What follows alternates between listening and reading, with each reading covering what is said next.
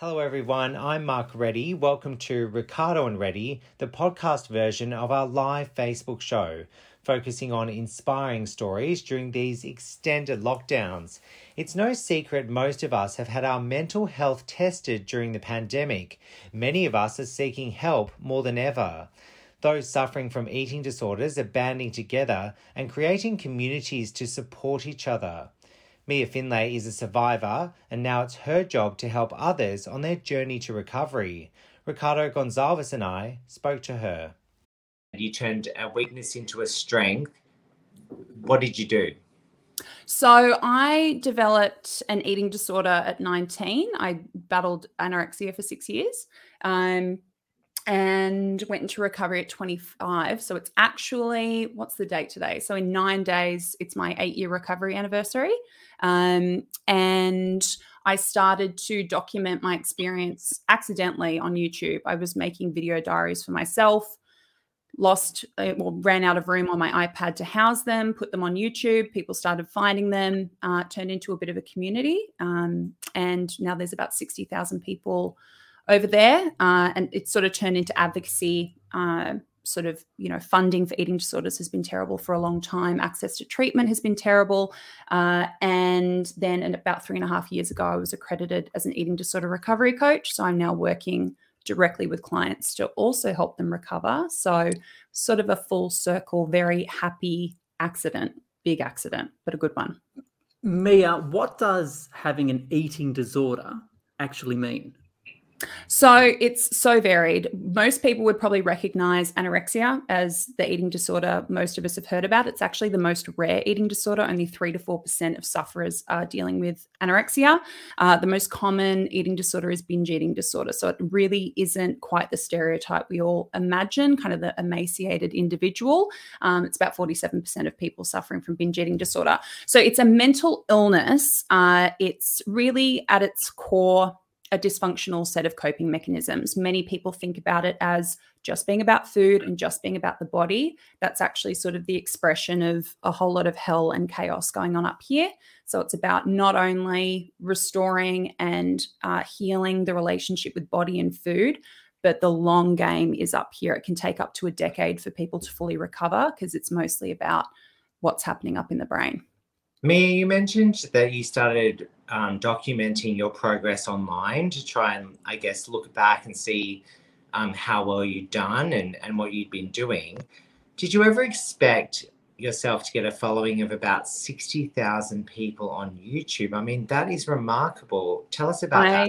I am the least likely person to have any kind of presence on the internet. I am not geared for that at all. I'm pretty private. I speak very openly about my mental health because it's part of what I do. It's part of my job. I'm also the ambassador for the Butterfly Foundation. So that's Australia's leading eating disorder body, wonderful outlet. But yeah, I'm not someone who really has an interest in that sort of area, but it does. It's so wonderful to connect to people in that way and to be able to be creative as well. There's so much creativity in what I do with video editing and the content I'm making for Instagram. I love to write. There's so much of that skill that goes into what I do. But no, I had no plans. It was a complete accident, total accident, and it's still crazy to me that it continues to grow. And the accident was sparked by a very, very interesting story where Mia was actually working in finance of all things. And Ricardo, you love finance and the ASX and all those markets and the red and the black.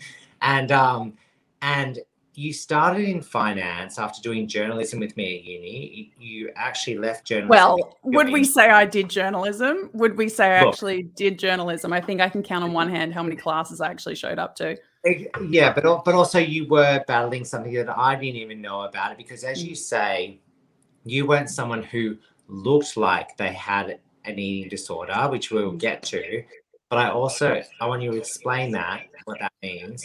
But then I also want you to explain that you actually got walked from your employment. Yes. Quite soon after you were promoted as an ambassador for the Butterfly Foundation. So tell us about those two things. You love this story. So that wasn't when I worked in finance. So yes, I left uni after a year. And by uni, I mean, I left Unibar. Like I was a big proponent, big supporter of Unibar. I was funding the place with tequila sunrises. And left because my mental health just declined enormously. Had a huge life crisis at 19. All my friends moving on and still, studying and pursuing their dreams. And my life had just hit a massive wall at 19. And so I went into finance and sort of worked my way up in that world, working for places like KKR, Credit Suisse. Actually really enjoyed it. I'm not a numbers person at all. That part of my business is lacking now that I run my own business. But then I actually went to work more in the creative sector. I won't say where I worked, but I worked for a fairly well-known person in the arts. And at the same time, my profile was kind of growing in the sense that I'd linked up with Butterfly and, there was more stuff happening in the media. And as this started happening, even though my performance hadn't changed, suddenly I wasn't quite as well liked by my boss. And I'm someone who, I'm a pretty black and white thinker in terms of right, wrong, good, bad. Well, more so right, wrong. And he totally made something up that I hadn't supposedly done that was a really important task that I had to do. And so I called him a liar because that was the truth. And I got walked out of my job. It was the first time I ever got fired, like the classic walking out with the box with the plant hanging out the side, all my belongings, being escorted off the property. I've always had a greater sense of justice than I have a desire for a paycheck. I remember in high school, my principal literally wrote Mia probably needs to rein in her sense of right and wrong. It gets her in trouble more than it probably should. I literally wrote an 18-page to the HSC board in my extension history exam about how flawed I thought the HSC system was. And they almost took my HSC away. Anyway, that's a different story. So I got walked from this job. And I literally got in my car, went down to my mum's house. And, Mark, that I've been talking for so long about starting my business and all this stuff was sort of starting to forever. And I'm a pretty cautious person. And to be fair, my mum is too. And she was like, Amelia, just go and do it. You just have to go and do it. This is your sign. And I got walked in the sense that I basically told them I wanted to leave, but I knew that if they fired me, then they'd pay me my 2 weeks and then they'd make me leave and then I could start up my business with the 2 weeks of pay under my belt. So that's what I did. Within a month, I had about 15 clients. And then within a year, I had about 100 people on a wait list. So it's one of those scary moments was the launching pad for where I was meant to be and going where I'm meant to be going. So, Mia, you're now helping those going through eating disorders to come out through the other side. COVID, lockdown, how has that changed things or put a spotlight on it? So we know globally very quickly we had a serious increase in not only people presenting for treatment, but people who were experiencing eating disorders for the first time in their lives, of all age brackets, all backgrounds, people in their 40s, 50s, 60s, 70s who'd never had even a whisper of an eating disorder suddenly, presenting with symptoms.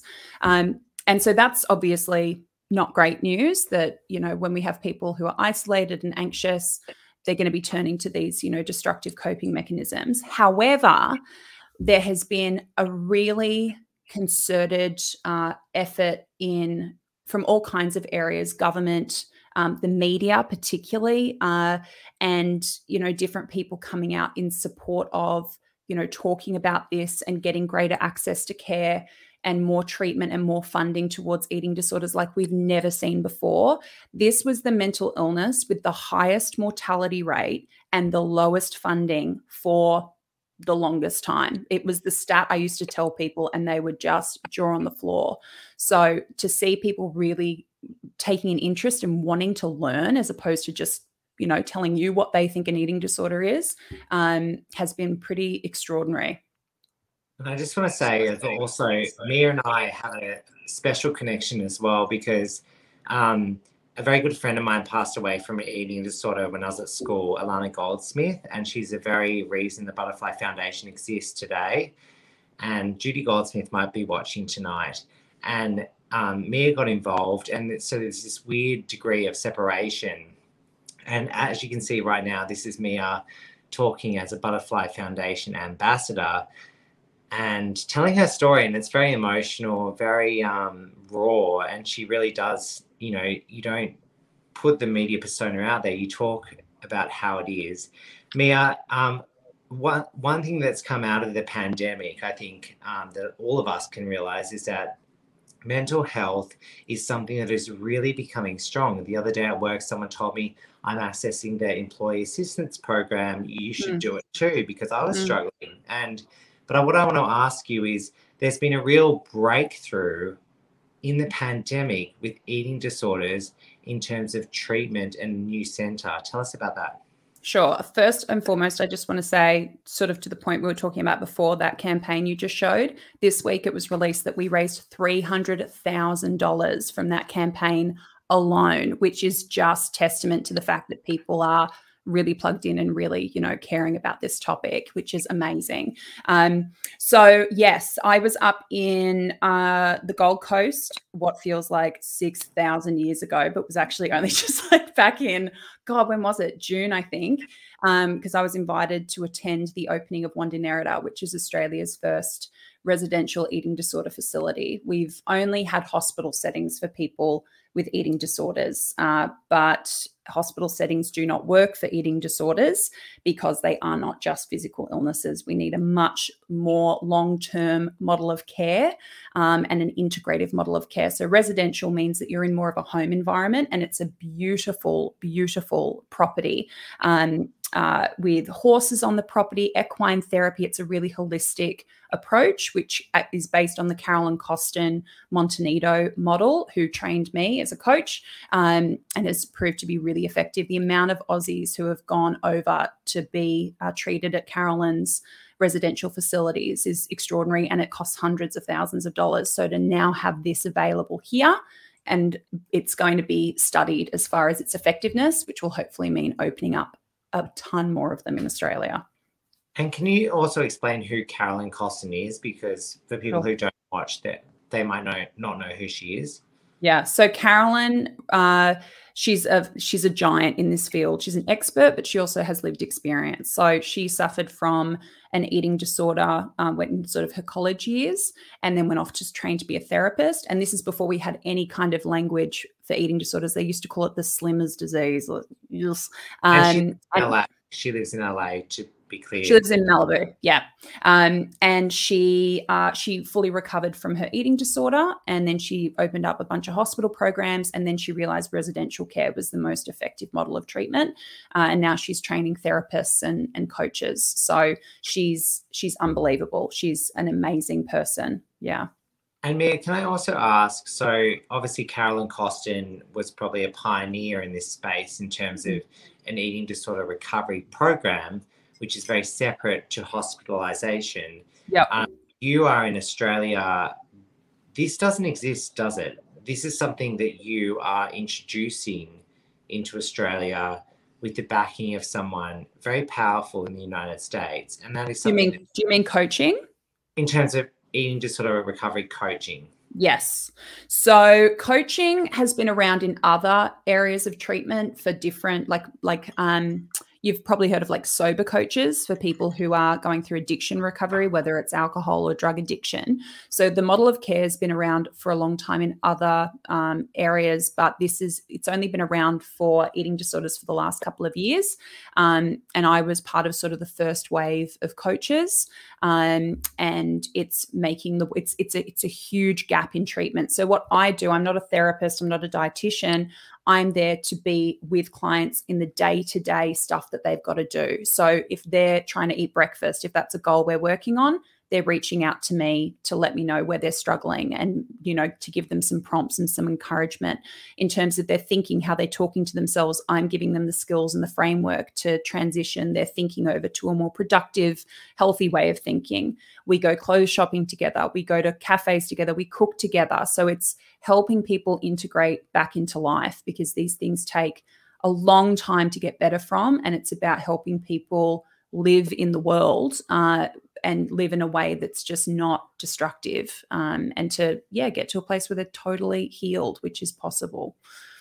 And Mia, I know it's obviously a complex and a long-term thing that someone has to go with. But in wrapping up, if someone's watching right now, or if someone comes to you to say, hey, I think I've got a problem, what's your first piece and most important piece of advice you would give? Reach out. Absolutely reach out. Whether or not your first port of call is reaching out to the Butterfly Foundation just to have an initial chat. They also introduced a chat feature on their website, which might make it a less confronting first conversation to have. But just go and get some information and have someone to bounce maybe some of your thinking off, some of your concerns off.